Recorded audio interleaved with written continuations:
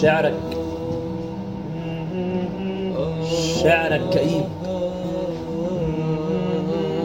لدرجة تفقع. شعرك كئيب لدرجة تفقع. اكتب فريحي أكيد هتنفع، بس المهم يكون في نية. اكتب رومانسي. اكتب رومانسي مفهوش وجع ومفهوش نفاق.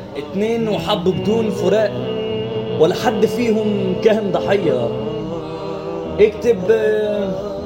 اكتب عن الصبح الجميل أو نشوة الزمن الأصيل في ربابة حضن السمسمية. اكتب وارغي كتير بقى عن دنيا حلوة بدون شقة مستقبلك في الحتة دي.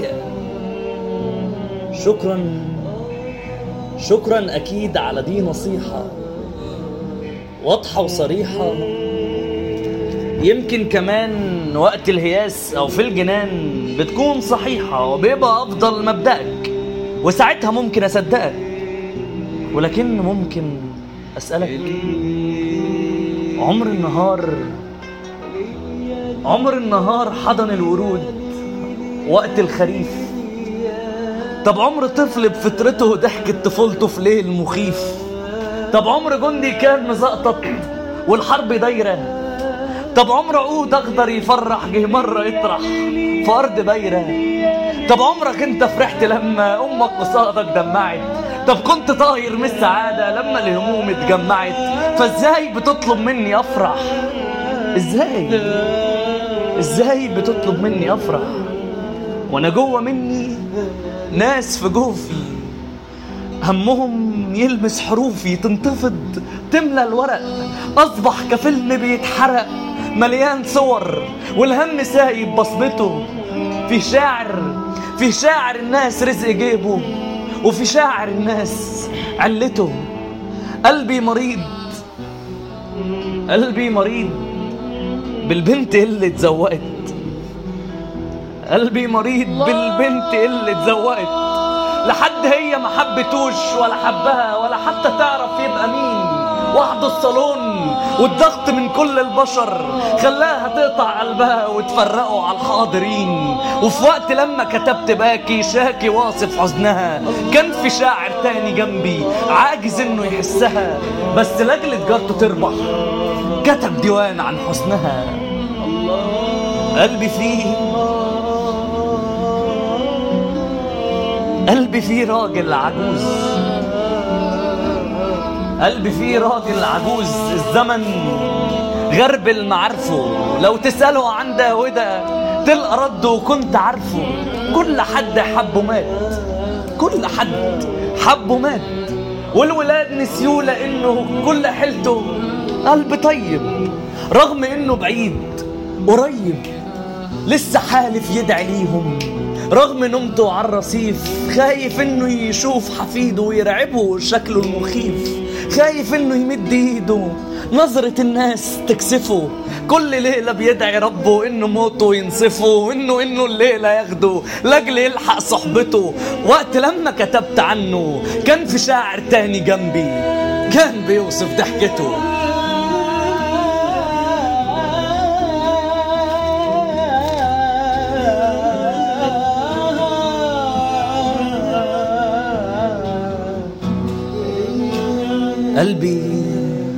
قلبي فيه أمي يوماتي تعمل الشاي لابنها بعد ما تحضر فطاره.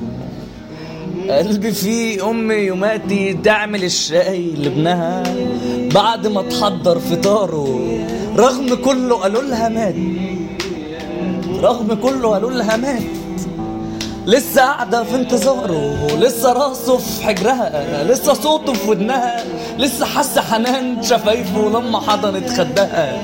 كله قال لها انه مات يا حاجة. كله قال لها انه مات والحياة دي ذكريات وانه كان ذكرى وفاتت. كله جاهل باللي فيها وانه عاش الباقي بيها وان هي بداله ماتت.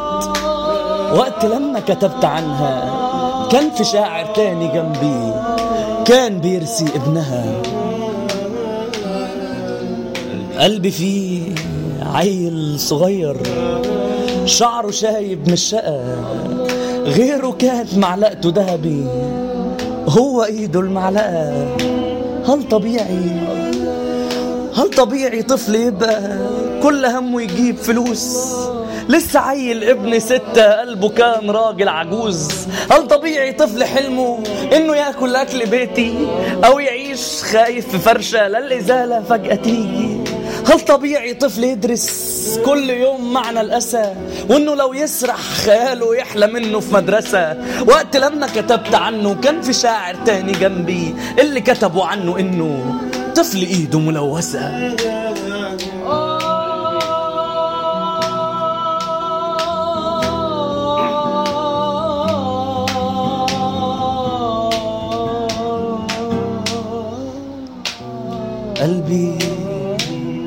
قلبي كردون بنت واقفة، الشوارع كل خوفها.